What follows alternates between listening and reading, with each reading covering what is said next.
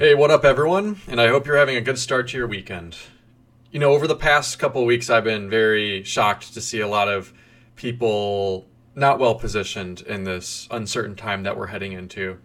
And I kind of want to talk about euphoria stage of a market versus the trough, or when people are kind of low and they're not well positioned. Now, I know a lot of people over the past couple of years that bought 2 or 3 second homes. They bought a lot of NFTs, speculative stocks. I know a lot of people that would buy all types of things that they really shouldn't be buying. Expensive cars, going out too much, expensive vacations on credit. And in this video, I kind of want to talk about why you kind of need to do the opposite of what the crowd is doing. So for example, Bitcoin reached, I think it was $69,000 back in 2021, in the fall sometime. And point is, it reached a very high amount, and everyone started texting me. Hey, Paul, I want to get into Bitcoin. I want to start buying. Or, hey, what's this asset? I'm hearing a lot about it. And should I get some? I would even go into Ubers or at the gas station or wherever, and I'd hear people talking about it. And when this happened, I should have had a red flag up, because once in the mainstream and anybody and everybody starts talking about something, that means it's a good chance that it's extremely overvalued and it's a speculative bubble.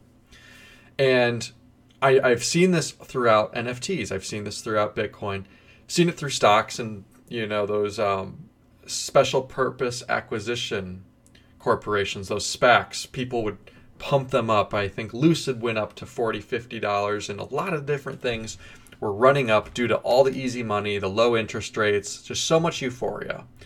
I even think at one point I told people, hey, look at my app right here. I'm making $4,000 to $5,000 a day. I was so caught up in the euphoria like many others were, and I didn't kind of set my expectations to reality. I wasn't tethered to reality. Rather, I was kind of off in some other universe, getting drunk on my own Kool-Aid. Or they say not to get high on your own supply. I was getting high on my own supply in terms of financial investments that were doing really well. Now, thankfully, I never over-leveraged, but the point is, of this particular podcast, when we start to see that stuff in the future, we really need to start to pull back, because you can lose 10, 20, 30, 40% of your net worth by not being well positioned because you're trying to chase the extreme gains that everyone else was trying to chase. I still look at it today like, wow, if I would have sold at the top, I would have been this much richer. But that's not a good and healthy approach. Rather, what can I do to change my behavior? What lesson did I learn from this so that I can course correct in the future? And I think it's easy to get caught up in the mania.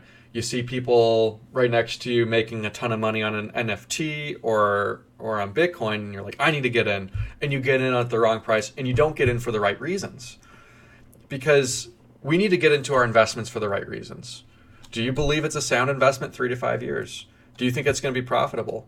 Do you think that there's potential of risk against that particular asset through lawsuits, litigation, or geopolitical risk? Right? We're not asking these questions in times of easy money and easy gains because we just want to make money and we want to make money fast. That's not the right approach. When the tide goes out, we see who's skinny dipping. And right now at these high rates, we're starting to see homes come on the market. These homes are coming down 10, 15, 20% here in the Phoenix, Arizona area. We're seeing car prices drop. We're seeing people sell assets in a distressed way because they realized, I bought this on leverage. I can actually afford this. And with the job market tightening, we really need to ask ourselves, where should our funds be to optimize our capital allocation? Where should we be? And for everyone's situation is different, but the point is, we can't just be following the herd. If the herd says we need to buy treasuries right now, don't follow the herd.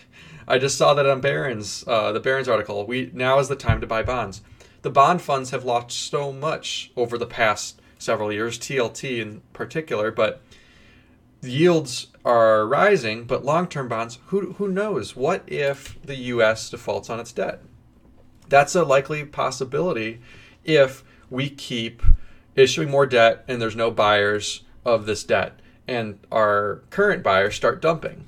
So point is, we just need to make sure that we're thinking about many different aspects. If investing was easy, everyone would be doing very well in it right now. Every single person, they would just throw money in the market and get a 10 to 15% return. That's not how it goes. You get some years that you see up 7 to 10 to 15%. You see some years that are down 10, 15, 20%. And over the long run, though, you'll start to see between a 5 to 8% increase in the S&P. And as we see with Bitcoin in particular, that greatly exceeds the S&P 500 several times over. So, it's funny. I just saw the gold price the other day pass $2,000 an ounce. I think it made it one of its larger day increases in a very long time. The point is, why are people moving towards these avenues? Why did Bitcoin pump 30% in the past 7 days? Why did gold pump to above $2,000 an ounce?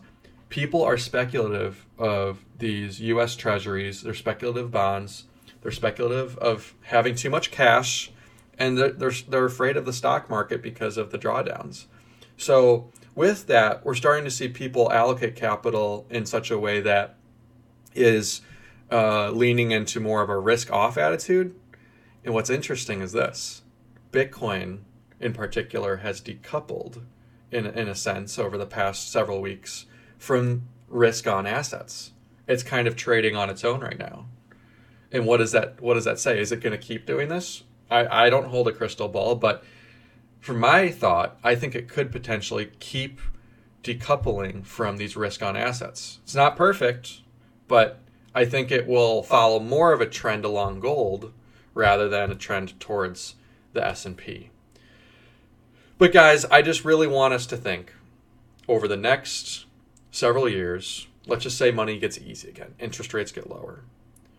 Don't deploy capital in ways that are risky. You do not want to get foreclosed on. You don't want to have to sell some of your assets at 50% off.